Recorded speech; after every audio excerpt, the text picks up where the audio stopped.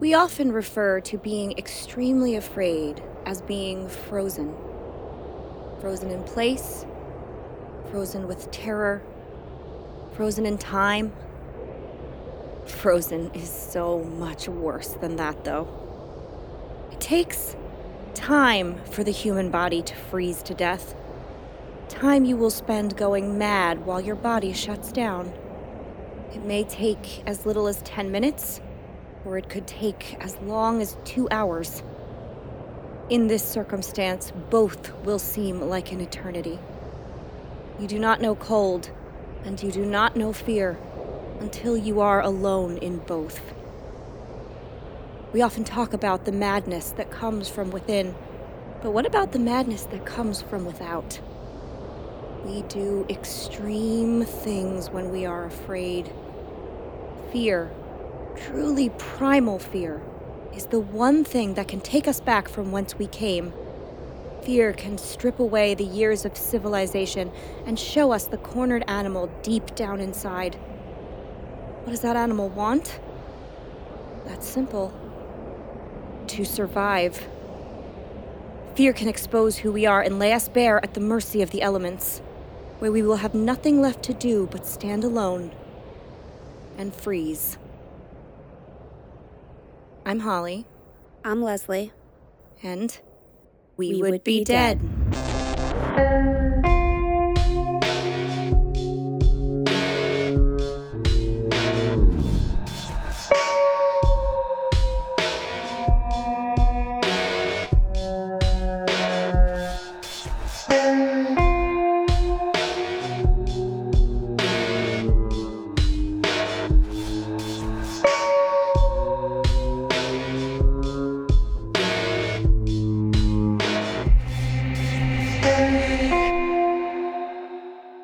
Hey, Leslie. Hey, Holly. Hey, Fiends. Oh, what a weird and wonderful few weeks we have had over here at We Would Be Dead headquarters. Yes. I feel like we did so much. Today was our field trip to the Mutter Museum in lovely Philadelphia, Pennsylvania. It was so fun. It was super fun. I really hope everyone had a good time. I'm glad you had a good time. I had a fantastic time. The drive up was a little crazy. Drive up was wild. So wild. We had every weather except snow, but every other weather we had, as well as I went through 2 accidents. I saw 2 accidents that had caused traffic. Oh, and a woman on the side of the road vomiting. Yeah. Did you Sounds see her about too, or did I just see her? I did not. I I was a did little not ahead have of the you. pleasure. It was. Will and I couldn't believe what we had just seen. Well, it was a Sunday during the summer. Yeah. They're headed back after a wild weekend. She was for sure hungover and Yeah. just like, I've got to pull over. Probably a bachelorette weekend. Yeah, you know what? It very well could have been. I was like, oh no. But yeah, the Mutter Museum was fantastic, though. It was really a cool time. We will definitely do it again because I know there were a lot of people that wanted to attend and couldn't because of other circumstances. Yes. So don't worry if you couldn't come. We will go again. Also, our hike of horror is still happening in October. So keep your eyes open and ears open for that, as we will have more information in the weeks to come. The Mutter is truly among my favorite places in the world. So I'm glad to bring other people into it. Yes. Especially you, Leslie. I know. It is now one of my favorite places. Awesome. Okay, so that was a dream for me. Love it. And if you want more trips like this, or if you want more exclusive opportunities like this one, or discounts on our merchandise, which is in the process of arriving. Yay. Or fun little presents and the knowledge that you're helping 2 fiery ladies achieve their dreams, you can head on over to Patreon and pledge a little monthly donation to We Would Be Dead. As little as just $3 gets you in the Cool Kids Club, but as much as 10 gets you free stuff. Yeah. So that's good. We have beautiful, amazing tote bags, and if you are a Best Fiend Forever and donate $10 a month, you get a free tote bag. They are so nice, and they're so canvassy. I love them. They're for sure made of canvas. Yes. I love it. Also, be sure to join our Facebook page to stay in the know. We pretty much announce everything over there first, and we've made our merchandise available there first because we love our community a whole lot, and we feel like you guys deserve to hear things before everybody else. And if you have not done so already, please, please, please, please, please, please, please head on over to Apple Podcasts and leave us a 5-star rating and or a friendly review. We had a couple really nice ones this week. Thank you, whoever left them. Yes, I look so young right now. I know. I feel like feeling a little bit of rejuvenation. Mhm. Hallow season is upon us, and you wouldn't want us to dry up and blow away before you get to see what we have in store for you. Witches? I thought you were like, witches. Yeah, witches. Let's talk about that later, Leslie. God. We already talked about it a little bit. Today's episode is kind of a spooky podcast staple. I feel like everybody kind of does this one. We hadn't anticipated covering it so soon, but it was mentioned in our Facebook group, and I thought, why not jump in? We had nothing else planned. Yeah, we're flying by the seat of our pants, you guys. It's fine. So we are covering the incident at Dyatlov Pass. This case is so crazy and mysterious and has driven the internet crazy pretty much since there was an internet. So, needless to say, there are a lot of sources to wade through this week. And if you do your own independent research, you're going to read a lot of other crazy stuff that we don't even cover. There's so much. But we do try to get as much as we can. I think we are pretty thorough. So, a disclaimer before we begin. This story is Russian. The names are Russian, the towns are Russian, the landmarks are Russian, and as you might all know, we are not Russian. Yeah, surprisingly so. I know, what a shock. But we did try extremely hard to pronounce everything as correctly as possible. I have Russian friends. It's a beautiful language. Leslie has Russian friends too. And everyone in America messes it up. And that's just not fair. It really makes me sad. They're so used to us messing it up, in fact, that they kindly accept our ignorance and just kind of sad. Move on. It's very sad, and I don't like it. Just say people's names correctly if you can. It's not that hard. Being American is not an excuse to be rude. But that being said, we are trying our level best, and some mess-ups are inevitable. Not everything is going to be perfect, but know that we did try. And we really do want to do it right. So thank you. Thanks. Yeah. All right, so let's get into it. In the dark hours between February 1st and 2nd of 1959, deep in the Ural Mountains, 9 young, experienced, and healthy Russian hikers met their end under mysterious circumstances. 8 of the hikers were expert-level outdoors persons from the Ural Polytechnical Institute, and 1 was an instructor. They had all received 2 certifications in hiking and skiing, which was the highest level one could achieve at the time. Doing this meant that they all traveled over 300 kilometers, which is 190 miles, through harsh terrain in freezing temperatures. All hikers involved were also experienced survivalists, having spent extended amounts of time camping in all manner of conditions with just the bare essentials to sustain them. Hardcore. 23-year-old Igor Dyatlov was the group's leader and had assembled them all for what was supposed to be a trek to the frozen wasteland to reach, this is that mountain that I can't pronounce, Hora Otorten? That was pretty close. Thank you. I know there's a in there that I don't do correctly, and I'm very sorry. A mountain 10 kilometers, which is 6.2 miles, north of the site of the incident. This route in February was estimated as Category 3. The most difficult. There are few Category 3s. That's just one of them. In this area of the world, in February, temperatures can dip as low as 50 degrees below zero. It's cold that we don't even know what that feels like. The trails were rough and snow was frequent and plentiful. While this kind of journey may seem extreme, it was actually a popular pastime with young folks in the area. The remote Ural Mountains, as they are called so frequently that I was surprised the word remote wasn't actually in their name. Right. Shockingly, do not offer a whole lot of extra chill, extracurricular activities. And fresh air and rigorous exercise are seen as a vital part of life in their culture. So the next natural step for youths would be to plunge into weeks of dangerous camping. Yep. Obviously. Avi. Sounds great. The route was designed by Dyatlov's group and was reaching far northern regions of the Sverdlovsk Oblast in the vicinity of upper streams of the Lotsva River. The route was approved by the Sverdlovska City Route Commission of the Sverdlovska, they want me to say it so many times, Committee of Physical Culture and Sport. Just one sport. on January 8th, 1959, and confirmed that the group was 10 people. Now, I know I said 9 earlier. This is not a mistake. Just wait for that part of the story. So who were these robust youths? Well, they're almost impossible levels of badass. I will tell you that. We'll start with the fearless leader, Igor Dyatlov, for whom the pass was named. After his and his companion's untimely death, of course, but that's neither here nor there. It's still named in his honor. Yes. So, Igor was born on January 30th, 1936, and was described as a natural leader, brave, confident, experienced, and passionate. He was a student of the 5th Faculty of Radio Engineering at UPI University. A talented engineer, he designed and assembled a radio during his second year that was used during hikes in 1956 in the Sayan Mountains. He also designed a small stove that he used after 1958, and he brought it himself on all of his camping trips.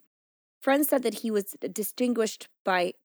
quote, distinguished by thoroughness in carrying out any tasks, great physical shape, balanced character, and friendly attitude towards people. He mastered the ability to do any job well, sensibly, and often originally. Man, he is quite a catch. Right? Igor was also competitively successful at something called orienteering, which is finding one's way through rough country just to hit a series of checkpoints using only a map and a compass. The person who gets there, hits all the checkpoints and gets to the destination with the shortest time wins. And Igor won a lot. That's so cool. Isn't that nuts? Boy Scouts do it. Girl Scouts don't. Mm. At least they didn't when I was a Girl Scout. But apparently there is a Boy Scout badge in orienteering. In case any of you guys want to get out there and orientate. Whatever. But if you're going to be bound into the terrifying frozen wilderness, you want a guy like this to be leading you. Igor was 23 at the time of the expedition. So, right on that guy. He's good. Next, we have Yuri Doroshenko, born January 29th, 1938, making him 21 at the time of the expedition. He was a fourth-year student of radio engineering at UPI. He had an impulsive personality and was famous at the school's hiking club for, ready, having run at a giant bear with a geologist's hammer on a camping trip. What? I'm going to say that one more time. He ran at a giant bear with a hammer. The bear came towards their camp. Okay. And he just grabbed a hammer and was like, ah!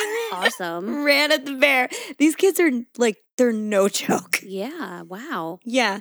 Yuri had previously dated another member of the party, Zina Kolmogorova, who stated that the bear incident was what made her fall in love with him. Yeah, I can imagine. That man is going to protect her. He sure as hell is. She saw him run at that bear, and then she was in love. The pair split up shortly before the trip, which always makes me sad, but they remained friendly. Zina, however, did state in her diary that it was difficult to be with Yuri, but not be with Yuri. Oh. I know. And this leads me to believe that he was the one that did the dumping, right? Yeah, probably. I did learn, however, during the course of my research that apparently at that time in that area, Russian women were not supposed to accept or want anything from a man that they used to be in a relationship with. So if you broke up with somebody, you were like, I want nothing of you. I can have nothing of you. You're done. I like that. I know, it's pretty good. I think maybe they were onto something. Yeah. Just close that door. Yeah. Cut him off. But it didn't work the first time. It's not, yeah. So when Zina accidentally destroyed her mittens in a campfire, Yuri offered her his, and she wouldn't take them for a really long time, even though they were in sub-zero temperatures and trekking through the snow. I heard that story. That's really funny. Isn't that good? Yeah, she was like, no, I'm just going to be cold for a while. These are tough people. I would have been like, yes, please give me your mittens, and also I love you. This is torture. I would have been so good at this. Whatever. Clearly, I do not have the constitution for extreme Russian camping. Speaking of Zina, her full name was Zinaida Kolmogorova, and she was born on January 12th, 1937, making her 22 during the trek. Zina, as she liked to be called, was a fifth-year student at the UPI University as a radio engineering major. They all could radio, but they didn't have a radio. I don't understand. Anyway. She was an experienced hiker who had surmounted her fair share of obstacles. During one of her trips, she was bitten by a viper. Despite pain and suffering, she refused to lighten her load, unwilling to let any of her fellow travelers carry her book bag, and just continued on viper bite to finish the trek. I would be dead. You kind of are right now. Yeah. I imagine a record scratch at this point every time I read the story. Like, I'm sorry, a snake bit her and she just kept going. Whew, and I've read it a few times. A moderate bite from a viper causes severe pain, swelling of the entire limb, and general ill feelings such as nausea, vomiting, and weakness. And yet, Xena carried her full hiking backpack, not a little backpack, all the way to their destination. So was that during this trip? No, it was during a previous trip. Okay. No, these are all origin stories. Okay. I was going to say, I was just like, I didn't think there were snakes in the snow. No, this is That's like why winter's my favorite. There you go. Again, I would have immediately given up and expired on the ground. I'd be like, snake bite, I'm dead. Just like flop. Yep. Leave me here. Leave me for the rest of the wilderness to take away. Don't take me on excursions, you guys. Xena was very outgoing and energetic. People who knew her said that she was, quote, the engine of the university. She was, I know, isn't that great? She was always full of ideas and was liked by everyone. As a result, people were naturally drawn to her, especially children. Aw.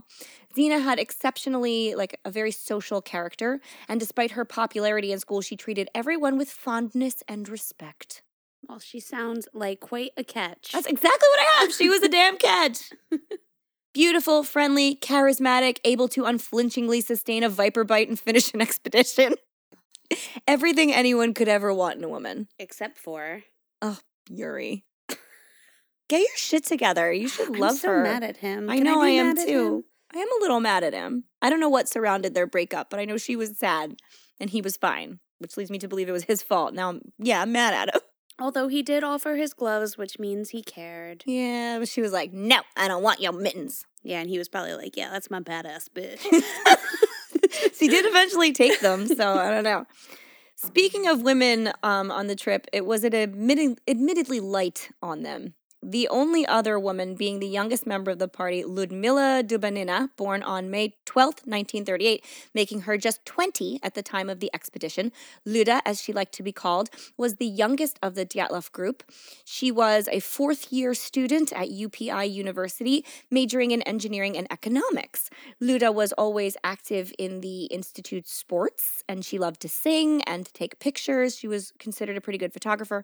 Luda had considerable mountaineering experience, and during a hike through the eastern Sayan Mountains in 1957, she was accidentally shot in the leg by a hunter who accompanied the students, and she bravely suffered through both being wounded and having to walk all the way back in a painful, lengthy ordeal. Oh my gosh. They're all origin stories, I'm telling you.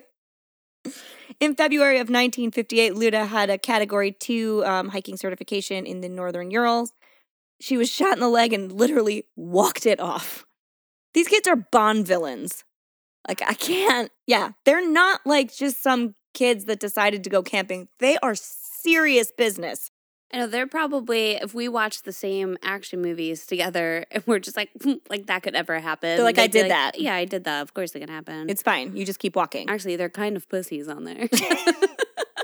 Just keep walking. Get it together. That's all of their themes. You just keep going forever. So next we have Alexander Kolovatov, born on November 16th, 1934, making him 24 years old at the time of the expedition. Sasha, as he liked to be called, was a student of nuclear physics. Ooh, he's smarty. He was a fourth-year student as a physics major at the UPI University. He was raised in a work camp in a gulag with just his mother and 3 sisters after his father was struck and killed by a train. His mother was ill, and the family survived on 200 grams of bread per day per person, 1.2 kilograms of fish or meat per month per person, 1 to 2 kilograms of rice per month, which could be exchanged for a potato during the winter. Nice. Yeah. So that's next to nothing. So they starved in a gulag for a long time. After the war, his family rebounded and Sasha spent some time working in Moscow. He celebrated his 24th birthday during the expedition, and his fellow hikers all came together and got him a tangerine. Oh. That was his birthday present. They spared no extravagance. I love it, though. They're like, here you go, bud. Whole tangerines for you. Oh. And apparently there's also part of the story that says he immediately divided it into 8 segments and shared it. Stop. I know. These are the cutest people ever. The cutest Bond villains ever. Yeah. They could kill everybody. They're amazing. Now a fun one. Yuri Krivonishenko was a friend of Igor Dyatlov's, and he took part in almost all of his expeditions. Like, Igor mounted a lot of them, and these people, like, some went on a few, some went on more. This guy went on, like, all of them. And he was good friends with the majority of the Dyatlov group.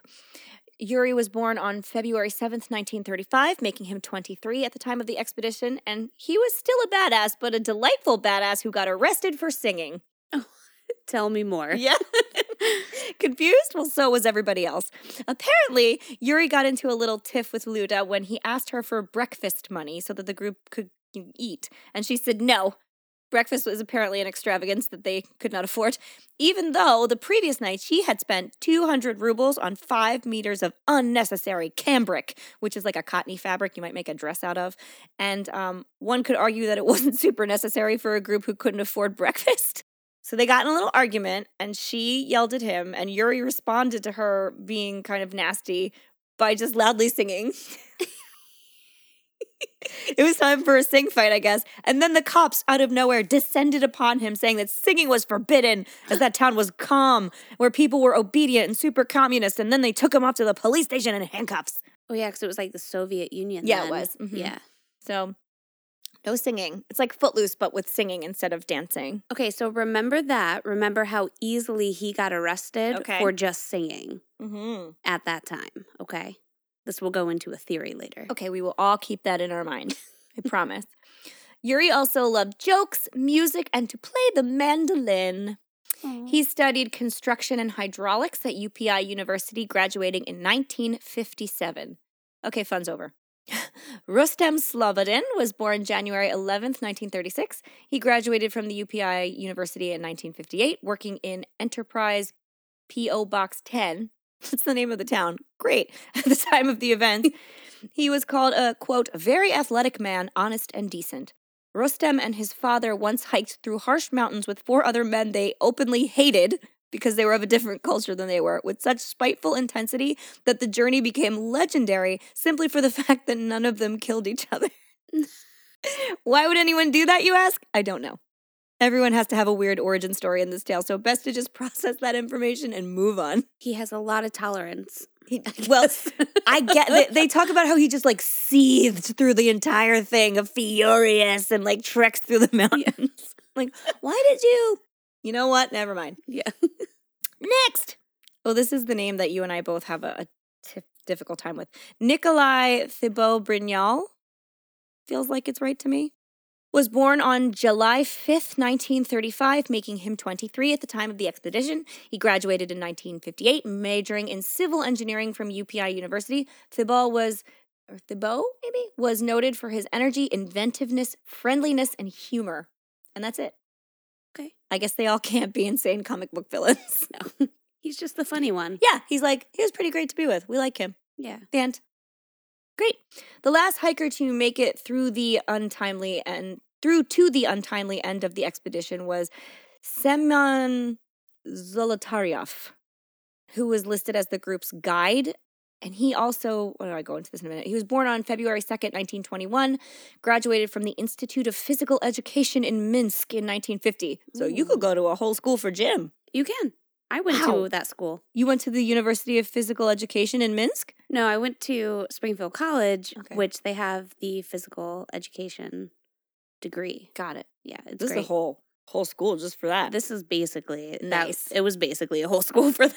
Gym and dead bodies is what you Yeah. went to school for, as far as Do I'm not concerned. call them gym teachers. They will be pissed off. Okay, we'll not call them that. They're athletic instructors or something. I don't know. Physical education instructors. Okay.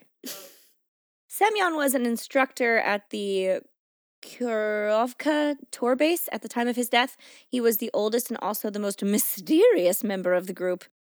He asked to be called Sasha, and that's the name that appears in many documents and memoirs, but his given name is Semyon. But people are very curious about this because Sasha is a nickname for the name Alexander, if you're Russian, Mhm. not Semyon. So they Yeah, I wondered that when I saw. Yeah, but that's what his name is in most places and what he likes to be called. He also has a tweedly mustache and more than a few tattoos, kind of like an old-timey villain or a craft beer aficionado.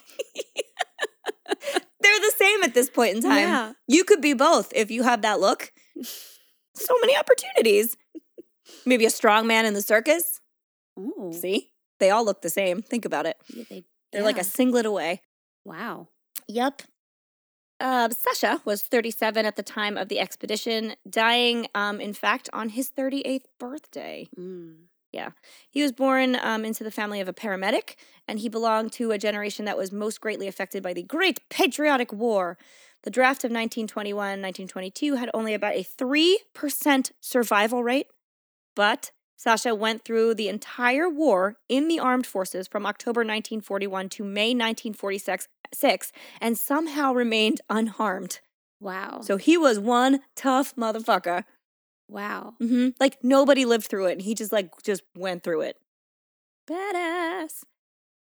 Last but not least, we have an honorable mention. Sweetheart and survivor Yuri Yudin. Yuri was everybody's favorite. Like everyone says that. He was great. They love him. Pictures of him are smiling and precious. He began the journey with the group but fell ill on January 28th and had to return back home. The group was super sad to see him go and like sent him off fondly. And Ludmilla gave him a little teddy bear that she said was from the whole group. And he called it a mascot. Oh. He's like, that is my mascot from the group. He kept it with him, like he was keeping them with him. And he kept it until the time of his death. I love that. Yeah, he's great. He had like sciatic issues, right? Yeah, like we a get to sciatic that. flare up. Okay. He was a sweet angel and suffered with quite a bit of survivor's guilt afterwards, like you would. I'm sure, yeah. But he lived a relatively long and productive life, so good for Yuri. Now on to the journey.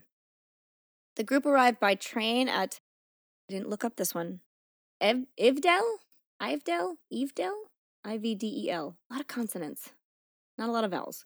A town at the center of the northern province of Sverdlovsk Oblast in the early morning hours of January 25th, 1959. They then took a truck to Vijay, a village that is the last inhabited settlement to the north. So this was their last chance at civilization, and from there on out, it was just all wilderness for a while. And so the group decided to stay in a hotel, which they go on to talk about in their diaries, how it's like not as good as they wanted it to be. They're all lumped into like sharing beds and in a room, and they're like really pretty bitter about it, and it's really funny.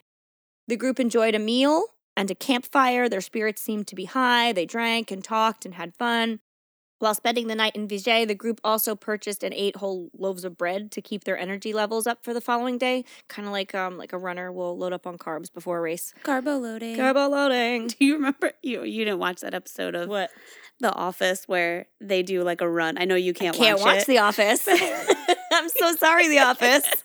They do a run and Michael is like, he starts carbo loading, but he gets like fettuccine Alfredo and he's just shoving it into his mouth right before he goes for a run. He's like, carbo loading, I'm going to win this thing. I can't even eat a sandwich right before I go for a run. I'll throw up. Yeah, he did all the way. That sounds right. Yeah.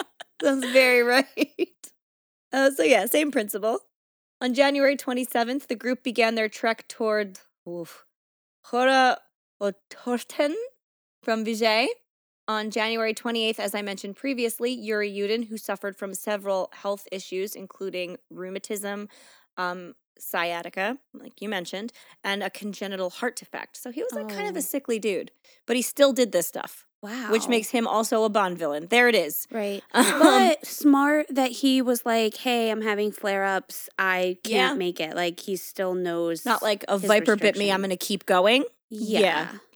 Well, you know, sometimes you just got to work out that toxic blood. Walk that shit right off. That's what you have to do. Or that gunshot wound to the leg. Who cares? You just push it right out without walking. Yeah, man, it's fine. Oh, God. So this forced him to turn back due to knee and joint pain and illness that made him unable to continue hiking. And thank goodness for him. Yeah. The remaining group of 9 people continued on.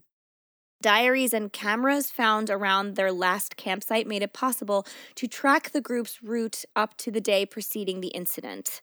And we'll post a lot of the pictures because they're readily available of like them being cool and having fun and them also being quite dead. Right. So They're not on that camera. The pictures of them being dead are from science. Yes. So there's nothing Blair Witchy about it. There's enough weird stuff coming on. On January 31st, the group arrived at the edge of a highland area and began to prepare for climbing. In a wooded valley, they bought some extra food and equipment that would be used for their trip back. The following day, the hikers started to move through the pass. It seems like they planned to get over the pass and make camp for the next night on the opposite side.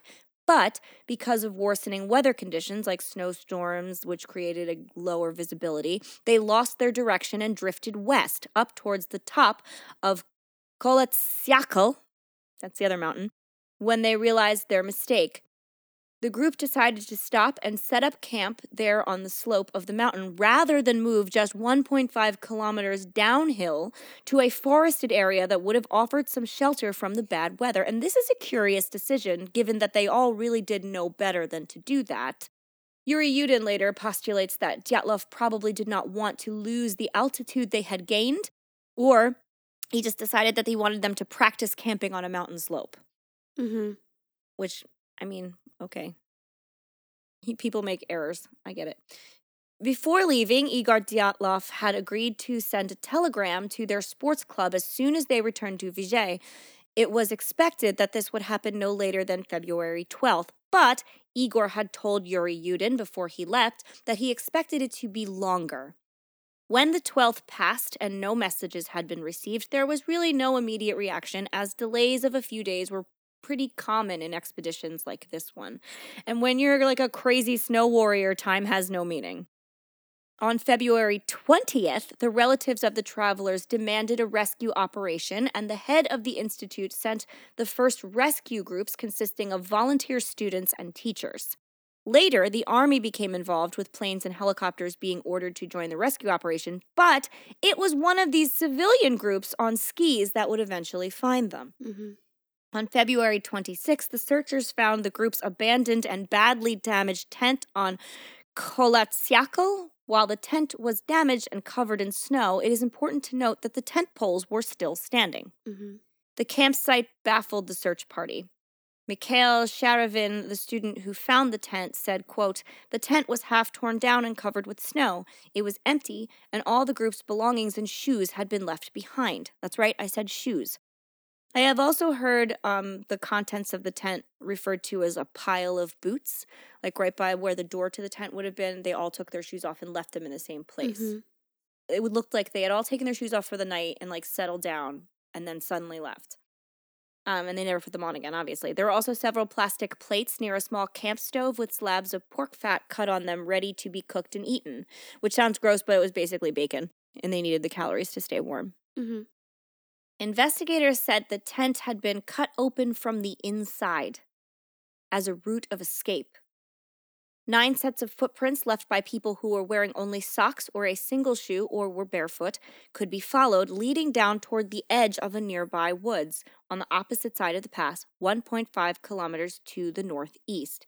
However, the 500 meters or 1,600 feet these tracks were covered in snow. At the forest's edge, under a large Siberian pine tree, the searchers found the visible remains of a small fire and the first two bodies, those of Yuri Krivonoshenko and Yuri Doroshenko. Weird those two ended up together, and that there were 3 Yuris total on this small trip, but I digress. The bodies were shoeless and dressed only in their underwear. The branches on the large tree were broken up to 5 meters high, suggesting that one of the skiers had climbed up to look for something, perhaps their camp. Later, investigators would also find remnants of the skiers' hands, like their skin, on the boughs of the tree, as though the two had climbed and hung up there until they tore their hands apart and couldn't stay up there any longer. Yeah, rough. Between the pine and the camp, searchers found 3 more corpses, Igor Dyatlov, Zina Kolmogorova, and Rustem Slobodin, who seemed to have died in poses suggesting they were attempting to find their way back to their tent. They were found separately at distances of 300, 480, and 630 meters from the tree. Finding the remaining 4 travelers took more than 3 months. They were finally found on May 4th under 4 meters of snow in a ravine 75 meters farther into the woods from the pine tree. 3 of those 4 were better dressed than the others, and there were signs that those who had died first had their clothes relinquished to the others. Ludmila was wearing Yuri Krivonishenko's burned, torn trousers, and her left foot and shin were wrapped in a torn jacket. This jacket was at first thought to have belonged to another hiker, but later it was found to be pieces of her own jacket.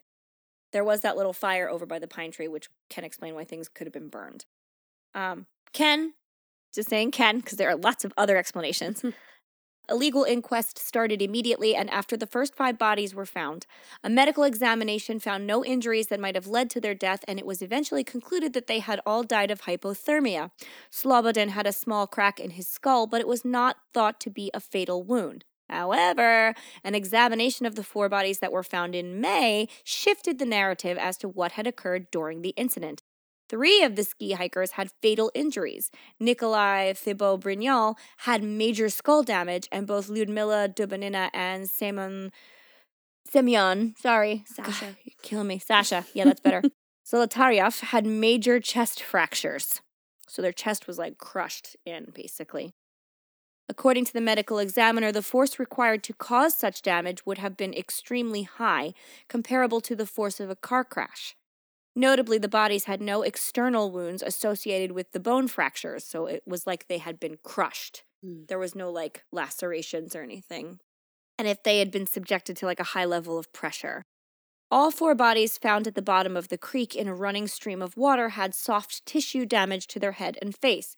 For example, Ludmila was missing her tongue, eyes, part of her lips, as well as facial tissue and a fragment of skull bone, while Zolotaryov had his eyeballs missing, and Alexander Kolovatov had his eyebrows missing.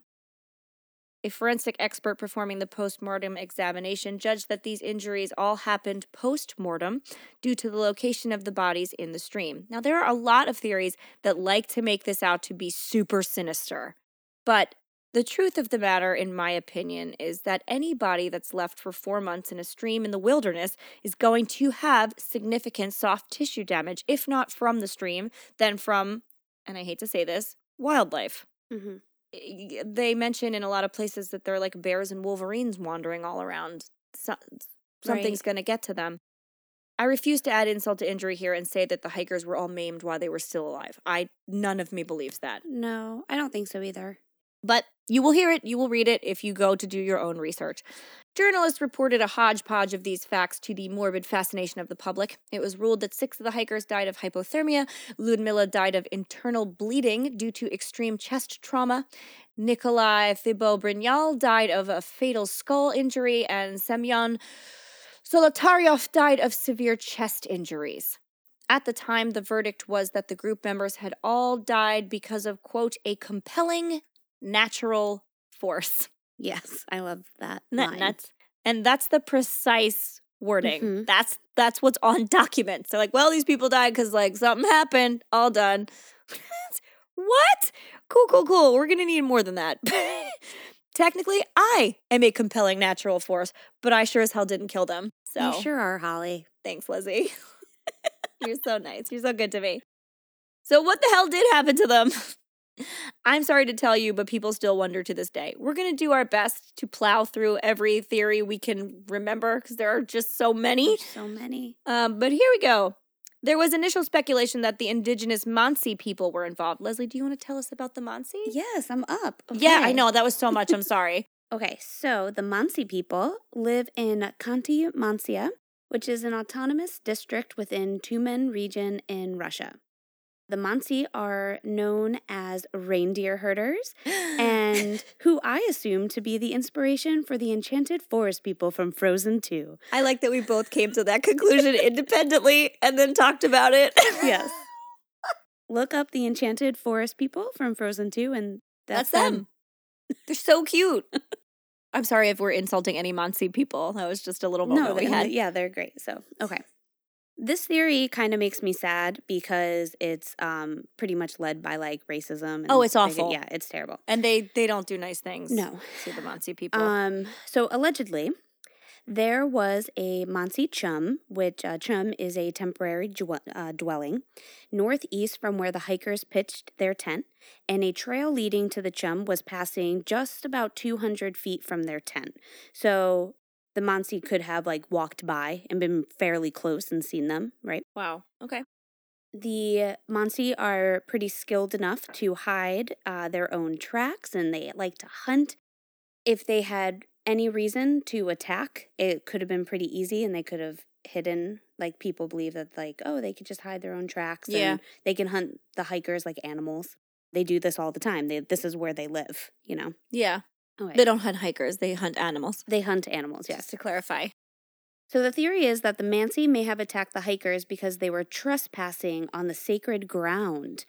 The Mansi are proud and secluded people and don't like visitors, especially ones who prance about on their holy grounds. This is what the locals say. Yeah, no, okay. I would be mad too. Fair enough. Don't go into the enchanted forest. They get really mad. Yeah. There are stories of a woman geologist who was tied and thrown into a lake in the 30s because she desecrated the Mansi shrines. However, that story has no proof of ever happening. Yikes. So this is just one of those weird folk tales legends that they say, yeah. And also, the Mansi may be proud and secluded, but they are not unwelcoming. Many locals describe them as a peaceful group, and this area was not a sacred ground. There were no signs that you shouldn't hike there. Oh, so nobody was open. Told, hey, be careful where you land. Yeah. It's fine. There, in another theory I'll mention, there are some, and you'll see them in some of the pictures, there's Mansi symbols on the trees and things like that, which is why people say it was their sacred area, but it really wasn't. They just lived in that area, and they So there would have been stuff on trees because they lived there. Yes. Got it. And they herded their reindeer. I love it. They're also said to have, I don't have this written down, but they're also said to, they ride, I wish I wrote it down. It was they rode moose into battle. Moose are huge. They're huge. So they are described as how, how we would ride horses. They just can ride moose. How do you even get up there? I don't know. It's just, there's no record of them actually doing it. It's just another folk tale that people say about reindeer them. Are huge too. Yes. We miss, you see Santa's reindeer and they're actual deer size. That is false. Reindeer are enormous beasts. Yes. They are huge. Freaking buffalo. So the Mansi were brought up mostly, I think that this was more hyped up for from propaganda, mostly about their religion and how, if you believe in these false gods, they'll screw with your mind and cause you to do terrible things. And so it was really just the media and the government kind of hyping it up a little bit more than what was happening. Anyway, so if they did attack these hikers, they probably would have covered all their tracks more carefully and even gone through their tent for items. There were boots, clothes, money, pens, notebooks, food, and alcohol. And these would have all been items of gold to the Mansi people, so they definitely would have taken them. Some of their everything children, was there. Yeah, some of their children have never seen some of these objects that they've had. They would have absolutely taken it. It made it look like the hikers had left, had gone and continued on their path, Yeah. Yet nothing was touched forever, everything was there when they found it. Yeah. So the Mansis were only considered culprits for a couple weeks. Several young Mansi hunters were arrested and interrogated. It's rumored that they may have even been tortured, but in the end they were let go and not considered responsible. And this alone leads many, especially the present Mansi people, to believe that they weren't involved because during Soviet times, the police needed very little reason to find someone guilty. So just like the guy was singing and they were just arrested, especially if that was a Mansi, they'd been you can't sing here, we're going to kill you. Yikes. So I read that they rounded up a lot of the Mansi. They and brought them in. They did, but the Mansi tribe isn't that large. Okay. Anyway, so they could have rounded several up all young Mansi, it still would have been quite a lot, but there's not that many of them. Yeah. People just thought they were weird. They were secluded. But they were actually a little bit more integrated into the culture. They did try to be, but they just wanted to live their own life. I love the BBC interview where they say, we would have told each other. Yeah. They're like, nobody keeps secrets. We would have said something and nobody did. So. And especially at this time, like they'd been like, well, yeah, it's past. All these people would have been dead. Right, and nobody ever said anything. Yeah, it was never us. So during the second or third week, a group of Mansi hunters aided in a search and rescue, and they were actually the ones to help find the remaining bodies. Oh, wow, okay. They believe the hikers inhaled a chemical poison, possibly from either missiles falling, or they believe that something happened with the government. There was a government screw up. So many people believe that, but I'll get to that one last. Yes. So that's where that was. The reindeer herders. The reindeer herders. So it was not the Mansi. And I'll find some pictures of the Mansi to make sure that we include in our photo suite this week. One of the prevailing theories among scientists is that an avalanche caught the group off guard in the middle of the night. Or like another theory is like, it's the same theory but two different things. Is like a snow shed, like just one big block of snow just got them instead of like a whole avalanche. And they think that this happened in the middle of the night. On July 11th, 2020, Andrei Kuryakov, deputy head of the Urals Federal District Directorate of the Prosecutor General's Office, that's quite a title, announced an avalanche to be the, quote, official cause of death, so now it's not just a mysterious cause, it's an avalanche, for the Dyatlov group in 1959. Author Benjamin Radford suggests an avalanche as the most plausible explanation, stating that, quote, the group woke up in a panic and cut their way out of the tent, either because an avalanche had covered the entrance to their tent or because they were scared the avalanche was imminent. Better to have a potentially repairable slit in a tent than risk being buried alive under tons of snow. They were poorly clothed because, like I said, they had been sleeping and ran to the safety of the nearby woods where trees would have helped slow the oncoming snow, where they should have been camping in the first place. In the darkness of the night, they got separated into 2 or 3 groups. One made a fire, hence the burned hands, because, I forgot to say, those 2 guys also had, their hands were burned.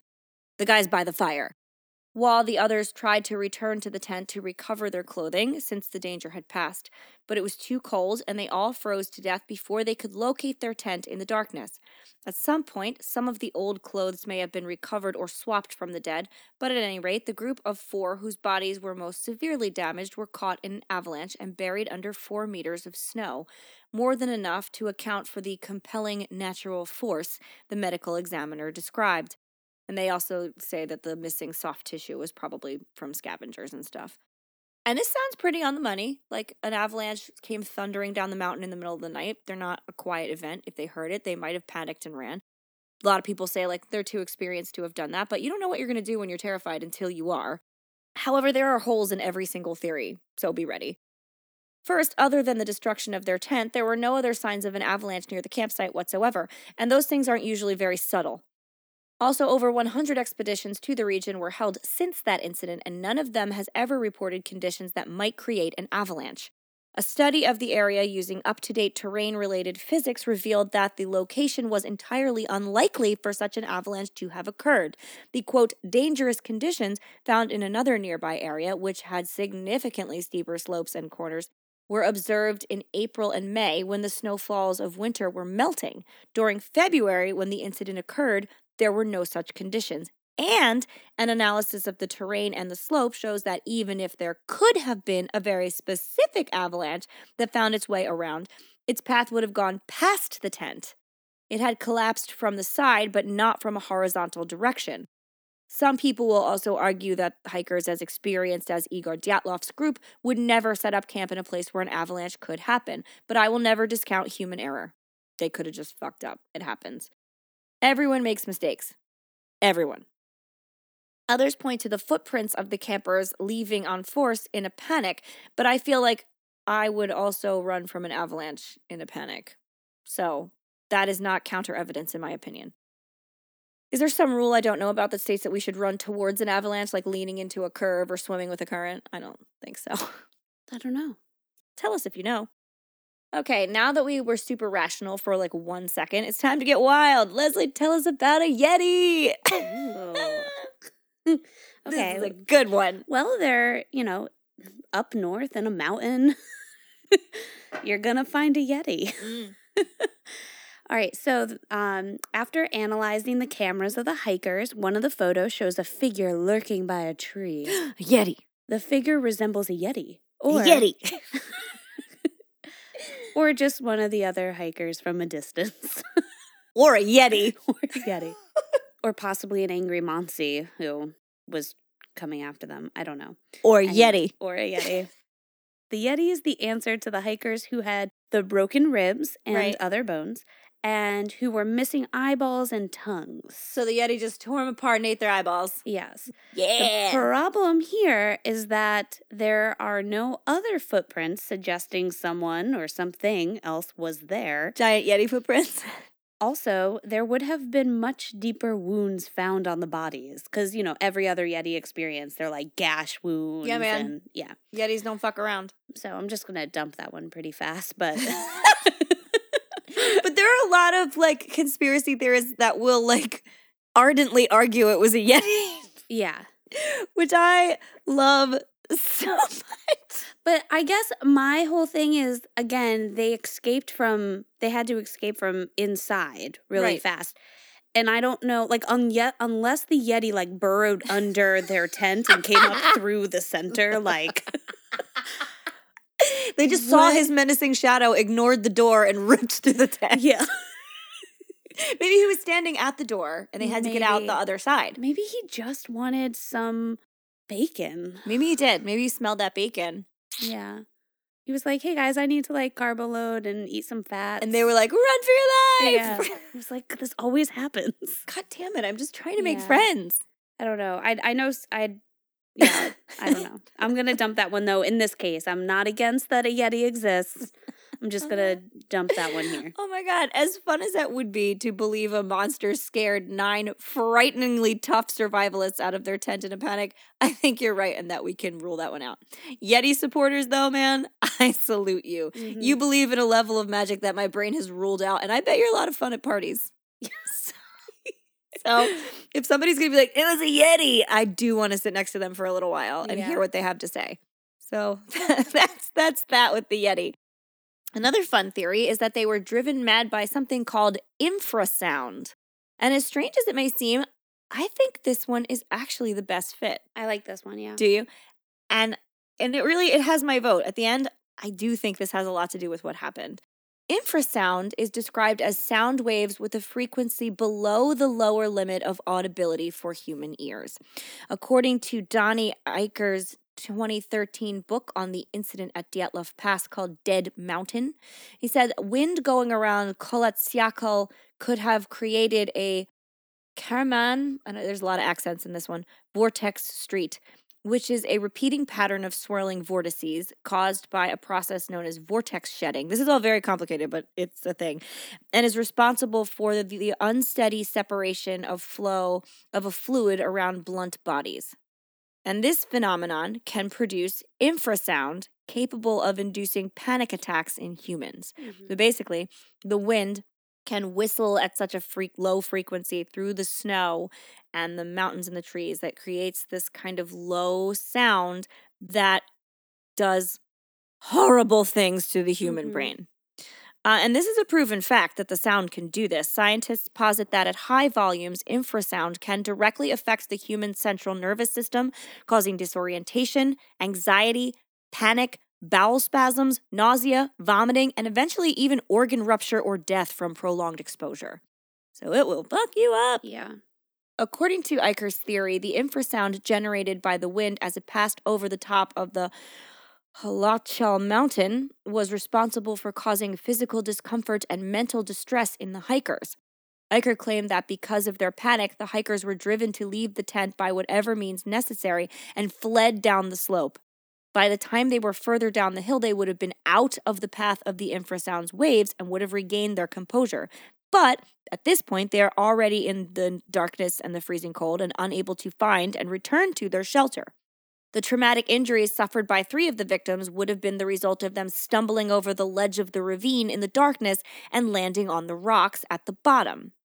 Is this an insane freak occurrence? Yes, but all of this is an insane freak occurrence, and I find that this explanation really ticks the most boxes. But don't worry, there are still factors that I will reveal that will ruin all of these nice facts and everything else forever. But for now, let's stay fanciful and imagine a different altered reality.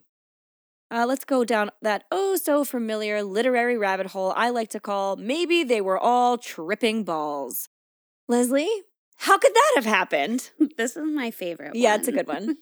Okay, so mushrooms are one of the reoccurring theories which could explain some of the bizarre behavior pieced together from the evidence.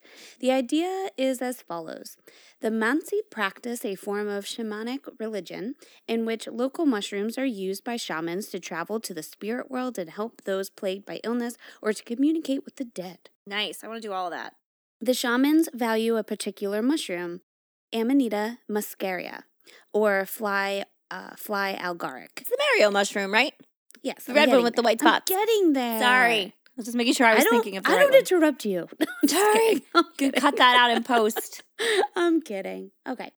The shamans also like to dress up like them. Like the mushrooms? Yes. I love that. Yeah. Oh, let's find a picture. It's adorable. It's Okay. great. Yeah, they're all over. So like Holly said, they are the red top mushrooms, the white dots are like off-white kind of color. So the shamans would kind of dress in these like red, like it would be basically like a red gown or whatever with like white polka dots, or especially when they were going into the mountains to try to dry out these mushrooms, they would also be wearing like red coats and they would just get into the spirit of it. Like, I want to go to that party. Yeah. Again, these are the same mushrooms that we saw in every fairy tale illustration, Disney movies like Alice in Wonderland, the Super Mario Brothers video games, and the Smurfs cartoon. Oh, yeah. Cool. Yeah. The fly agaric, as far as magic mushrooms go, is particularly toxic mushroom and is not easily processed in its natural form. It is so toxic that the shamans prefer to intake the naturally occurring psychedelic in another form. Reindeer urine. No. Yes, that's right. Reindeer urine. Ew, Sven. Their pee. Reindeer have a physiology much more suitable for processing the toxins in the mushroom, and the psychoactive component of the drug, muciomol, musciomol, comes out in their urine. So shamans will collect the snow where the reindeer pee, drink it, get high, then pee again into the snow, and in an even more bizarre urine transaction, reindeer will even drink the shaman pee, creating a cycle of acquiring the drug. So, all at the same time, the reindeer and the shamans and whoever else is like there are just all kind of high. Okay. Well, yeah. Everyone's full of Mario mushrooms. So remember this: the reindeer and the people surrounding them are all a little loopy. Right. Okay, so if you have seen Alice in Wonderland, you might have now guessed that the mushroom helped inspire the book due to some of its side effects, such as macropizia, in which things look larger than they are, making the person feel small. It is also the opposite effect, micropizia. These can even occur simultaneously, creating the effect known as Alice in Wonderland syndrome. Oh, we love that.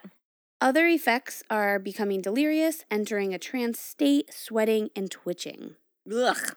The theory, as it applies to this case, is that the hikers may have found a bag of mushrooms hanging on a tree, something the shaman do to dry them out. So they hang them like in socks, little stockings. They hang them from trees. Like Santa. This is very much like Santa. I'll get to that.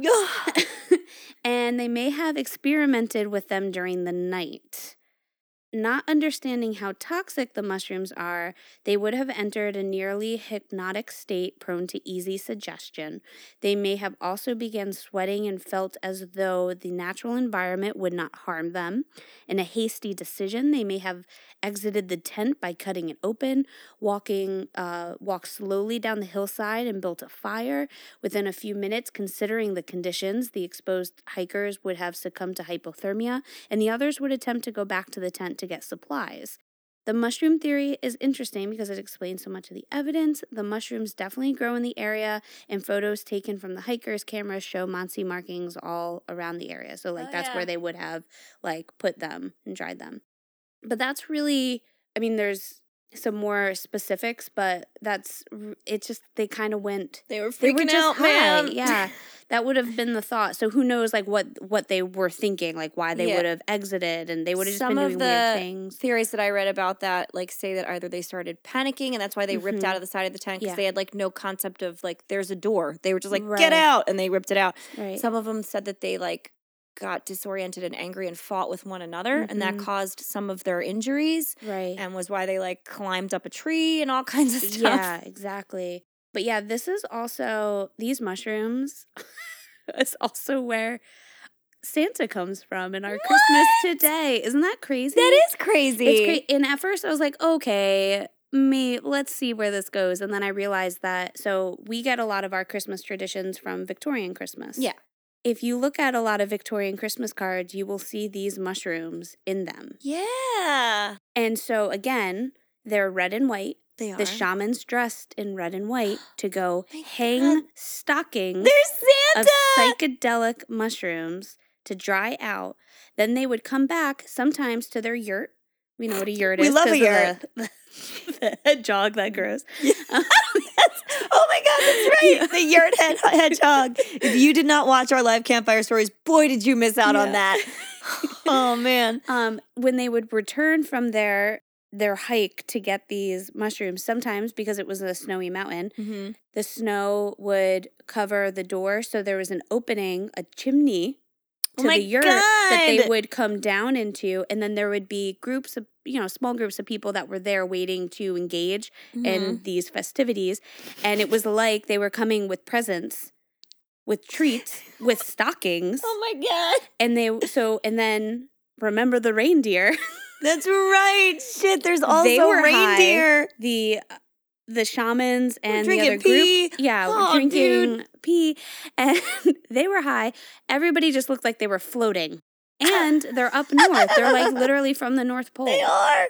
That's crazy. And so that all started there, and then it got brought into out, slowly into like European culture and then our culture and yeah. I mean, you are in charge of Christmas Eve, so I expect a lot this year. We're going to bring it back. Get it back to its roots. Listen, after the kids go to bed, we're all going to have stockings full of mushrooms. Yeah. I believe that most of our society has been built on people who have taken mushrooms or some sort of psychedelic drug. That is another chat for another day, but yes. I definitely am up for it. Okay. Because I just wrote a paper on psychedelic drugs as medicine, so yeah, I get it. Okay. That's a good one. So, oh, man, we got a lot with that. Yeah. Leslie went deep. Yeah.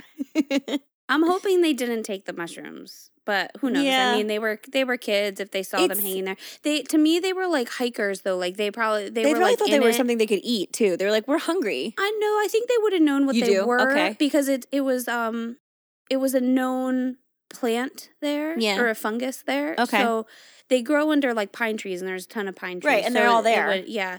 But I don't know that they would have taken it because they were all in their like sport at the time. Yeah. And I don't think that they would have gone I also for think it. it's like a really fun explanation, but it doesn't really pan out the way other things would. They're just like, oh, they were freaking out and they panicked. That's assuming a lot. That's okay, Todd. Calm down. Put down the joint.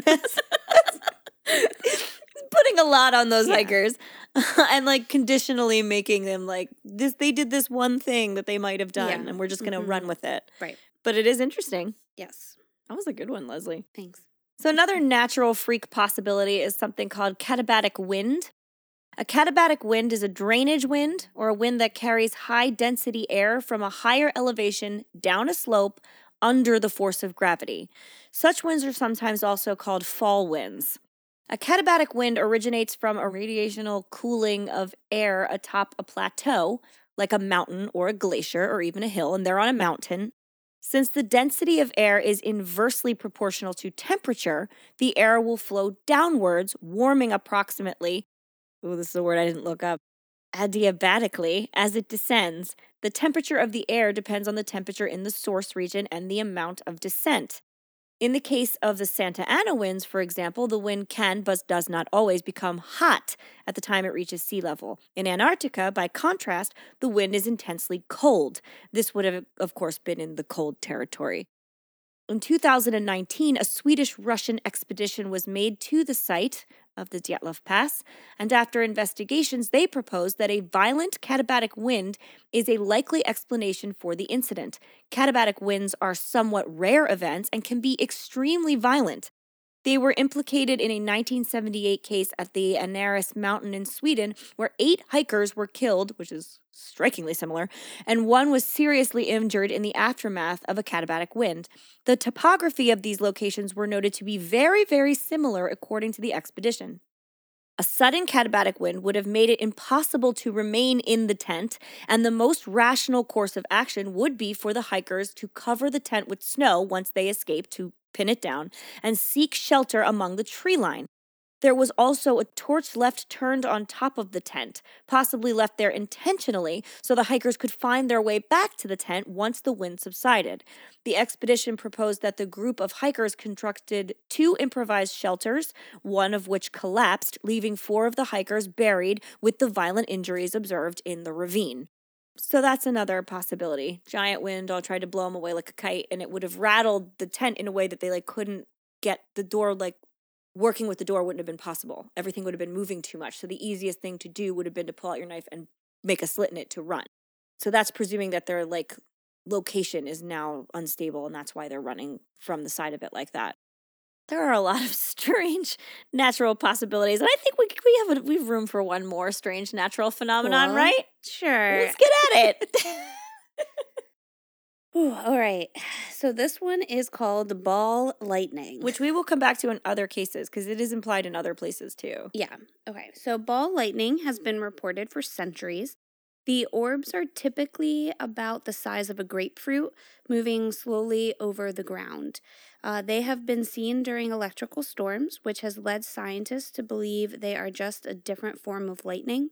However, many ball lightning accounts have occurred without thunder or lightning storms. That's crazy. They just are there. Mm-hmm. So this leads scientists to believe ball lightning is simply light trapped inside a sphere of thin air. Basically, photons ricocheting in an air bubble of their own making. I bet that is amazing to look at. Yes, it's very cool. And I hope I explained this right. I probably read 3 hours on. Oh my gosh. I am a physicist now. Great. I'm so excited. Yeah. I tried so hard to make this You got it. Understandable. You got it. Okay. It's been a long day. I'm ready. Let's go. This light, the sphere will usually disappear after about 10 seconds. It's been known to last for a couple minutes, maybe at most, but the average amount is 25 seconds. It'll disappear either quietly or sometimes with a bang sound that can be heard, and often sulfur smell, too, is left over. Ew. They have even been observed to pass through closed windows. What? I thought that was crazy. Yeah, they can go through read glass. That. It can appear in your house and stuff. Yes. Oh God. Mm-hmm. Which is a thought. It could have either appeared in their camper, in their tent, or on the outside. That would make me rip my way out of a tent. Yeah. For sure. Especially if you had no idea what it was. Absolutely. This ball of light. Yeah. Yikes. The light is usually either red, orange, yellow, white, or blue. From some of my research, the orange and blue colored ones seem to last the longest, which is the color that they'll have seen. From my understanding, there needs to be some sort of electrical force that causes this to happen, which is why it's usually a lightning that happens, but it could be from anything happening within the thin air. They're in a cold, staticky place. Exactly. So that's not that far. Yeah, just the right circumstances could have happened. Just think how easily things shock when it's cold, in the winter, that you're so more prone to static and stuff like that. Right. And the sphere is thought to emit electromagnetic radiation. Ooh, that's going to come back. Yeah. So researcher Nigel Evans presents the theory of ball lightning as it pertains to our story. So this is a long quote, but this will give you the whole breakdown. Go ahead. Quote, the tent slits, hot spot near the tent, and a camera on a makeshift tripod suggest that they were observing something in the sky. Given that the local Muncie people blamed the golden orbs for the tragedy and the repeated sightings of lights in the sky from reliable witnesses in the same period, together with photos from the group's cameras, possibly of aerial lights, It is plausible that the group fled from the tent due to an occurrence of ball lightning. So that the ball lightning was getting very close to the tent and hovering there, melting the snow beneath to create the hot spot. Interesting. The group then hurried to the tree line 1,500 meters away and lit a fire whilst they waited for the object to disappear. The theory then describes how the 2 deaths at the Cedar were due to single electrocution event due to normal lightning strike or ball lightning, creating burnt hair, bleeding head orifices, large burns, burnt clothing, pulmonary edema, and tree damage, and the subsequent 4 deaths in the ravine due to an explosion event near the den, again due to a more powerful lightning strike or ball lightning. Although cold weather lightning is rare, it is possible. There's some pictures we'll put up for sure. The theory suggests that the ravine lightning strike hit close to the den and vaporized the substantial quantity of stream water, snow, and ice, positive polarity strikes, and produce 300,000 amps and temperatures several times hotter than the surface of the sun. Wow. So that's pretty normal. Like lightning is like so much hotter than the sun when it hits the ground. Yeah. Well, lightning leaves very specific scarring on people called Lichtenberg figures too. Yeah. We don't see that, but no. They're beautiful. Right. This creates an explosion amplified by the confines of the ravine that threw the den and its occupants 6 to 10 meters, resulting in blunt force injuries similar to a car accident or barotrauma. The theory suggests that the 3 surviving members died in 2 groups. Rustem Slobodan was injured and urgently had to be returned to the tent, assisted by Zina. Due to snowdrifts and high winds, he collapsed on the journey, and Zina also further on due to the same plus exhaustion from the effort of assisting him. So Igor remained with the ravine as Ludmila and Sasha, although badly injured, stayed alive for some time afterwards, and Nikolai was unconscious. Igor may have stripped the 2 bodies at the Cedar, turning the bodies to provide more insulation for those still alive, and possibly contributed some of his own. Sometime later, he decided to abandon his vigil and return to the tent, but died being the only member of the group to have clear signs of hypothermia. Police officer Lev Ivanov. What is it? Or is it Ivanov? Ivanov. They say his name a couple times. He did a lot of work on this. Yes. He was the lead officer. He believes that he favors the fireball theory for multiple things. So he doesn't... Interesting. He thinks that it has to do with this orbs that is seen. Yeah, a lot of people, even in like the neighboring village of Vijay, say that they saw orbs in the sky. Yes, so there's other hikers and skiers in the areas in the town, in the Mansi had seen it too. Yeah, so there were these like 3 orbs that were up there, and they saw them for however long, and that was it. So it was documented that they were there, and there's in some of the pictures, there's something that might look like they had taken a picture of this orb. Interesting. One of the main downsides to the story is that a ball lightning generally doesn't last longer than a few seconds. So the way that it sounds in the story is that it would have had to have been like, they would have had to have been running from it for like a couple hours. Like it was chasing them. Yeah, That's and bananas. They would have been like hiding in the trees and trying to get away from it, like getting above ground to like be away from it. But like it would have had to last for a while, and that doesn't really make sense for this. It would have like dispersed. But the radiation effect that could have caused it would have caused because they found some radiation on the bodies. Yeah, we get to that. So yeah, that's one That's thing. very interesting. It's very interesting. I think there's a lot of holes to it. But there's a lot of holes to everything. Yeah. But again like, there could be like several things happening. I think it is a combination probably, but we'll get to that after we finish all the options. And also, like I said, like lightning strikes almost always produce a very intricate web of scars called Lichtenberg figures, and they look like vines crawling all over your skin or almost like veins or something. But they're very specific. Right. And I think that they almost always happen. I'm not sure if that's frequently that they don't. I didn't look it up because I wasn't thinking of it, but like... But this wouldn't have been the same as... So that's what I was going to ask. So would it look the same as a lightning strike or no? I don't think so, because it would have just been... It wouldn't have been a big force from the sky coming down. It would have been this little ball that I think would have caused, like, I think it emits a lot of heat. Well, the scarring is like the electricity burning its way through your body. So you see this like pattern on their skin. Yeah. I'll post a picture of it because it's super interesting to look at. That's a good one, though. I like that theory. I mean, I wish it checked more boxes because it's so very interesting, but like it's possible. And the ball lightning theory, like we said, does check out with some locals and the Mansi and other hikers reporting seeing mysterious lights in the sky around that very same time. And we have other theories for that too. But first, all of these natural freak occurrences are plausible, and science tells us that they are even probable. But why were they in their underwear and in various states of undress? Well, if you listen to my What the Friday this week, you'll probably be jumping out of your seat right now. Because all of that can be explained as well. All the theories that we have explored thus far leave the hikers too far from their tent to find their way back and suggest that they froze to death. Or the ones that fell in the ravine obviously died from their injuries, but a lot of them ended up dying of hypothermia. Now, as I mentioned in the opening, freezing isn't a great way to go. 20 to 50% of hypothermia deaths are associated with a strange behavior called paradoxical undressing. This typically occurs during moderate and severe hypothermia, which I think we can all agree that would be what was happening in 50 below snowy climates that the hikers were all thrust into. As hypothermia progresses, the person becomes disoriented, confused, and combative.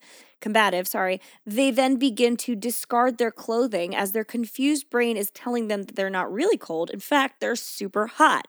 So their brain kind of crosses signals. Now, there are a lot of like super sciencey explanations for that, but I don't want to like divert too much. But it does happen way more often than people might think. If you're freezing to death, a lot of times you take your clothes off.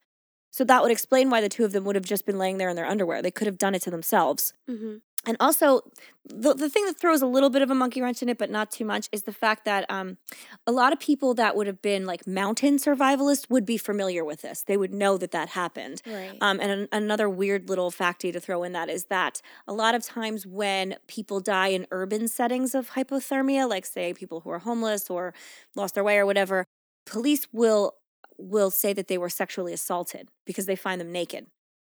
But almost always they have taken off all of their own clothes. Oh, wow. Yeah. And like I mentioned in my other thing, I said they also are a lot of times do something called terminal burrowing, where after they do that, they'll hide like in a little tiny tight place. Like if you're in a park, you would try to find yourself in a bush or behind a bench. In the snow, a lot of times they'll bury themselves in the snow, trying to like your lizard brain takes over and it just says hibernate and you just dig down and that's what you're like the animal inside you takes over and does that. Which I don't think they really buried themselves in the snow. I don't think that happened, but like those are both really interesting things that do happen when you freeze to death. And the undressing is not as weird and totally out there as a lot of people make it out to be. It's in fact relatively common. 20 to 50% is a pretty high percentage rate for something like that. Right. Especially since it was 2 out of 9. Yes. So that definitely pulled off all their clothes. So anyway, now back to the weird lights in the sky. Okay. Leslie, what else makes weird lights in the sky? Well, it's not the Mansi. Nope. It's not the Yeti. Nope. So it's probably aliens. Probably. Another group of campers located some 30 miles from Dyatlov's campsite on the same night report a small circular sphere flying over the village from the southwest to the northeast. Ugh. The shining disk was particularly the size of a full moon. A blue-white light surrounded by a blue halo. Ew. So this would have looked a lot like the ball lightning. The halo brightly flashed like the flash of a distant lightning. When the sphere disappeared behind the horizon, the sky lit up in that place for a few minutes. The lead investigator on the case, which we talked about, Lev, how did you say it? I think it's Ivanov. I think that's it. I know I'm pronouncing it slightly differently. Is it Ivanov? Yeah. It's not that. Ivanov. I was trying to make it harder on myself. Because it's Ivanov, yeah. Also, I've listened to 7 different people pronounce it 7 different ways. Yeah. So we're the 8th. Yeah, Lev nice. Ivanov. We've covered every pronunciation of his name. He's gone on record to say that he does not agree with the former conclusion of the Soviet Union that the incident was simply the avalanche. This is a quote. I suspect at the time and almost sure now that these bright flying spheres had a direct connection to the group's death. So radiation was found on the bodies, which we'll go into. Mm-hmm. Friends of the funeral have said that their skin looked almost tan in the caskets. Yeah. There are photos taken of the bright lights in the sky. The spheres look like they are changing shapes while levitating in the night sky. So there's a couple photos that were taken, and they look like they changed shapes throughout. Ugh. The last picture taken by the Dyatlov's group is of a bright, blurry object in the distance. The lack of evidence of an attack is also the reason many believe it to be aliens who could easily cover their tracks or might not even need to put their feet down on the ground. They just hover, or they're tiny. We don't know what they are. They're aliens. And they could just be like sending whatever. They have no feet. We don't know. Supernatural powers they have to like do blunt force traumas and for sure. All this stuff. Ask Travis. He'll tell you. Yeah. And, maybe they were trying to hide in trees to get away from them. I don't know. Yeah. Or maybe they got thrown in trees and were hanging there. I don't know. Could be anything could have happened. Maybe they were getting lifted up by the sphere and they, like, grabbed onto the tree branches for dear life. Also possible. Then their skin got left. So many things. So it could be aliens. Or not. Or a Yeti. Or a Yeti. Oh, God. Maybe they're teaming up together. Maybe it's alien Yetis. Ooh. Yeah. Didn't think about that, did you? I did. I did think about it. If one of us was going to think about that, it was you. So that's okay. Yeah. Basically, all of the theories that, especially that Holly has brought up with like the avalanche, like anything that could have happened to these people, everyone could just explain it away with aliens. Yeah. That's a nice blanket thing that you can say, well, they did everything because we don't know what they do at all. Right. Yeah. Is that all your aliens? That's all my aliens. I hate it. All of this is great, but there is one key fact that I have purposefully left out, and we just touched on it, but until this point.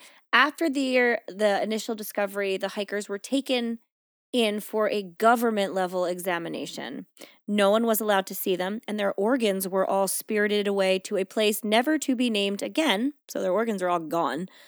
I'll get back to that in a second. And their clothing was found to be significantly radioactive. Not like a little tiny bit radioactive, like you might find by accident or something, but like they probably could have glowed in the dark.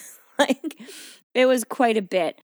And all their friends or people who like helped recover the bodies, or who saw them at their open casket funeral. Oh, I can't believe that. I cannot. All their bodies were so compromised, and they had an open casket. I can't judge. Woo, yikes. I can't. I don't judge. I just can't believe it. I can't either. But they definitely did have it, because there are people that report looking at them, and they all claimed that their skin had a rusty orange tint to it, and that Igor Dyatlov's hair had turned gray. Yeah. So I know. What the ever-loving fuck? Why are they radioactive? Because we couldn't throw one more thing into the fire. Every single hiker's family agrees that they stumbled into the path of a military nuclear experiment. They all believe it's government stuff. Every single one. There are some wild theories that I do not honor in this podcast out there where they claim like they saw too much and so they faked their deaths and then the military staged the whole thing. I don't think that's what happened, but there are some people that say that. Some say that it was like missile testing and the missiles were somehow radioactive and the radioactivity caused them to panic and run out of the tent. And then it could have caused the burns and all of that stuff. The missiles could have also caused the blue. Oh, yeah, all of this stuff. There's more. Believers of those theories claim that the campsite also might have fallen within the path of Soviet parachute mind exercises. Mind exercises. That's way more interesting.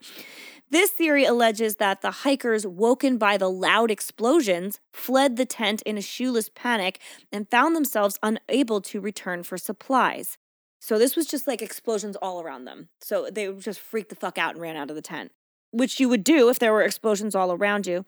After some members of the party froze to death attempting to endure the bombardment, Others went on to take their clothing as a last-ditch effort to stay warm, only to be fatally injured by subsequent parachute mine concussions. There are indeed records of parachute mines being tested by the Soviet military in the area around the time the hikers were there. Parachute mines detonate while still in the air rather than upon striking the Earth's surface and produce signature injuries similar to those experienced by the hikers, heavy internal damage with comparably less external trauma, and the theory coincides with the reported sightings of glowing orange orbs floating or falling in the sky within the general vicinity of the hikers and allegedly photographed by them. And they would also potentially be a military aircraft descending with the parachute mines or the mine themselves. So the different shapes could be the explosions and the fact that there was a bunch of them because they explode midair. They don't hit first. So they would look like that ball of light. So yeah, this theory, among others, also explains any kind of soft tissue damage to scavenging animals. I think we can just agree that that's what happened. Some people speculate that the bodies were unnaturally manipulated due to characteristic livor mortis markings discovered during an autopsy, as well as burns to the hair and skin. Now, livor mortis, if I haven't explained this before, is the reddish-purple bruisey marking that appears on a dead body wherever it was making contact with the ground or wherever it was. So wherever it was laying, the part of it that's where you're laying on will turn a big long bruise color because that's where gravity makes your blood pool. And so it looks like that. But it will often show the position the body was in when it died and was left somewhere dead. Sometimes bodies that are moved a little while after death will show livor mortis that is inconsistent with the way they were found, and therefore medical examiners or forensic pathologists will be able to prove that the victim had been killed elsewhere. So that's what they're claiming here. They're claiming that livor mortis proved that they were, they could have been different and the military moved them afterwards or some crazy shit like that. Oh. Yeah. However, from all the autopsy reports that I've seen, and I've read them, livor mortis on the hikers indicated that they all died in the positions they were found in. There are lots of people that want to argue that, but there are a lot of people that say, they would never have been face down. What? They were freezing to death slowly. You don't know that they wouldn't have been face down or that they wouldn't have been disturbed by animals or anything else. So, right. But that's some people's argument. A similar theory alleges the testing of radiological weapons and is partly based on the discovery of a radioactivity on some of their clothing, as well as the bodies being described as orange. However, radioactive dispersal would have affected all of the hikers and their equipment instead of just some of it. And the hair and skin discoloration can be explained by a natural process of mummification after the 3 months of exposure to the cold and winds. Because if you've ever seen a mummified body, even I'm not talking an Egyptian mummy, I'm talking things that were left, anything that was left out, it looks like your skin will tan. It will go darker orange just by the natural process by which you're drying out, and the salt in your body does its thing. And they were out in the cold and the wind. I mean, look at any of the ice, the Iceman body and stuff. They look orange. Furthermore, the initial suppression of files regarding the group's disappearance by Soviet authorities is something mentioned as evidence of a cover-up, but the concealment of information regarding domestic incidents was standard procedure in the USSR and therefore far from peculiar. In the late 1980s, all the Dyatlov files had been released in some manner. The local Mansi, however, did report that they were instructed not to herd their reindeer in the area the hikers were found in for 4 years around their disappearance. It is suspected that this was a precaution taken to avoid radiation exposure on the Mansi and their reindeer. Oh, and the organ thing, any body that you go and observe, their organs are not in them. If there is an autopsy performed or something, I believe they take them out and they come separate. They don't put them back in. So It's not enormously weird that an autopsy was performed and their organs were taken. Okay. You wouldn't want them or need them. Sometimes they come along with the body. Sometimes they do not. I suppose if they didn't want to keep them, they just got rid of them or stored them somewhere. But it's not weird that their bodies were returned without them. Mm-hmm. That happens. There's also one theory that I don't have written in, and I could kick myself because it's the first one I talked about. There are also some theories that I mentioned way, way back in the beginning of this that Igor Dyatlov had designed a camp stove that he brought with him on his expeditions. Now, there is a theory that something went wrong with the camp stove in the middle of the night. They had obviously cooked on it. There was the bacon slabs were out and stuff, and they had used it. And some people suspect that it never shut off all the way or was left on, and it caused a fire in the middle of the night. And they woke and they saw that it was the tent was like on fire, or like not the tent because the tent didn't burn, but they saw the thing happening. And then they ran to the other side of the tent to exit because it would have been closer to the door. And, then they went out into the cold and fell or did all the other things that happened, but they were running away from like a fire. So that's another thing that has been, suspected. And there are countless other real weird theories. We didn't even get to mention everything. Some think the disappearance was a teleportation experiment that went awry. Yeah. That's a good one. Some think Wolverines chased them out of their tent. Some even think it was the KGB. Some people think some of the campers themselves were spies and organized this event. I'd like to give credence to that either because I think that's kind of mean. I guess in the end, we'll never truly know what happened, but I sure would like to hear your guesses. Yes. So anybody who is listening, if you want to talk about it, go over to our Facebook group and tell us what you think happened. Leslie, what do you lean towards? I know. I think it's a mix of the government and aliens. No, you do not. I do. I think I think that they had an alien. No, because I like aliens. I don't think that they're mean. I think it was a mix of things. I do too. I don't think any of these one things can be the thing. Yeah. I definitely think there's a lot of merit to the infrasound theory because that would explain them just like losing their mind and running out of the tent. Yeah. But then I think once they got away, the paradoxical undressing and the hypothermia just kind of happened. And the mushrooms. And all the mushrooms, man. Wouldn't it be fun if it came early? Sure did. Or I guess he actually came late. Yeah. That's the most fun of the theories. Yeah. I also think that there is merit to like some sort of military testing occurring because there's no other explanation as to any of the radiation on them, just none. Mm-hmm. So it could have been something like that. And that was a weird time in Russia too, wasn't it? Isn't that when did we go to the moon? That was in the 60s. Yeah, so they were like, there was just a lot of testing and stuff, like nuclear testing and trying to get to, that was like the space race. There was just shit going on. So there was a lot of things happening in Russia at the time. Yeah, I mean, it's not difficult to believe that and this is like a remote mountainous region. You wouldn't think like this is going to be dangerous for lots of people. I guess what I've always find interesting though is like there's rescue teams that like went out to get them. I just always find it interesting when like they went to go hike. Yeah. And something terrible happened to them, but now all these other people are going out there and they're all coming home fine. Like you know what I mean? That's what I think. It was like one of those things that was a super freak occurrence. Yes. Because it was never repeated and people have since gone out there and done the same hike and made it to the top of that mountain I can't pronounce. Right. Which is why also I totally discount the Monty having anything to do with it. Oh, me too. It was I know that was a while ago and who knows, maybe they racist changed, but it malarkey. absolutely was, yeah. No, I totally agree with that. But a lot of those weird like freak incidents make sense. It could have been a combination of them waking up because of the infrasound and also there's a fire and also the wind happened. The wind makes a lot of sense because it would mean that the tent's door was disabled because of the motion in the tent. That makes sense why they would cut their way out of it. But in the end, like we're just never gonna know. Right. I think there was a Yeti at their door and then it got real windy and then there was a fire and the aliens came down and then the government got the aliens and everybody burned up in radiation and clawed out their own eyeballs. The end. And then we all took mushrooms. Great. That's right? Figured it out. We nailed it. It's so sad. I feel so bad for them and their families. Yeah. And their families like don't love, and I feel a little bit badly recounting it because I know they don't love that people are like can't let it go. They can't. They also say that they understand it. They're very much like, well, we get it. This is like a crazy mystery. We would like to put it to bed. They all believe it was the military. But we get that people just like the unknown is such an itch in your brain that you want to read. You want to know. You want to see. Like, what do you think? We all want to be the one that solves it. You know, I don't think I'm going to be, but you know, put it back out there in the world. Maybe one of you guys is going to solve it. Mushroom aliens. Yes. Nuts. Oh, that would be adorable. That's what it is. Wow. Mushroom aliens. Mushroom aliens. We solved it, you guys. Oh man.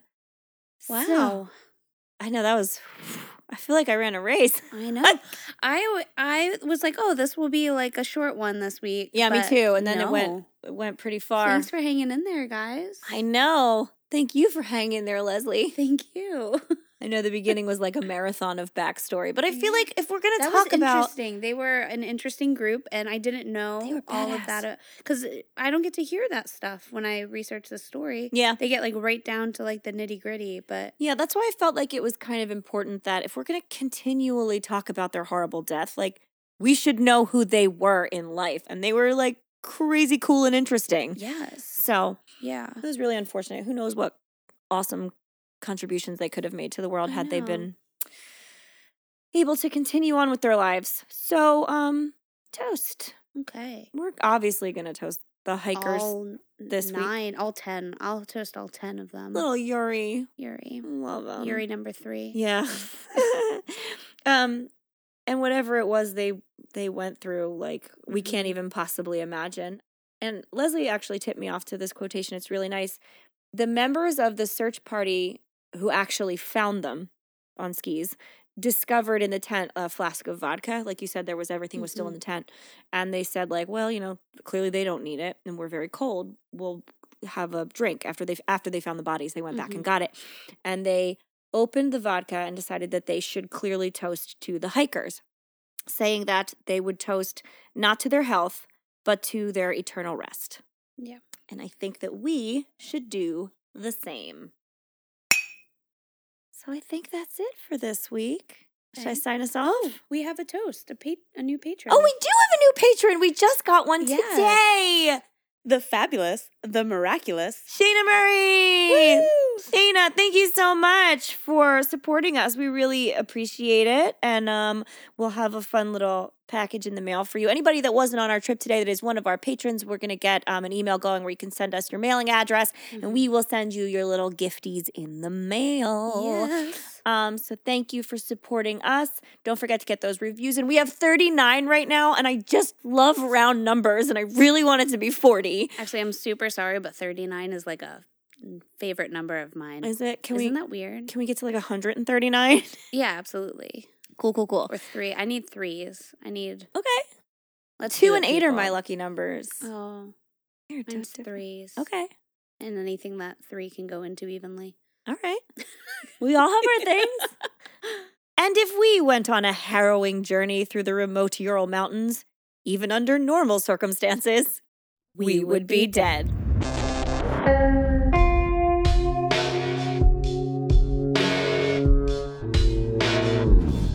Thank you for listening to the We Would Be Dead podcast. Hit subscribe now to never miss an episode. Rate and review our show on iTunes. Follow us on Facebook, Instagram, and Twitter at Would Be Dead Pod. And join our Facebook group to discuss the podcast and more.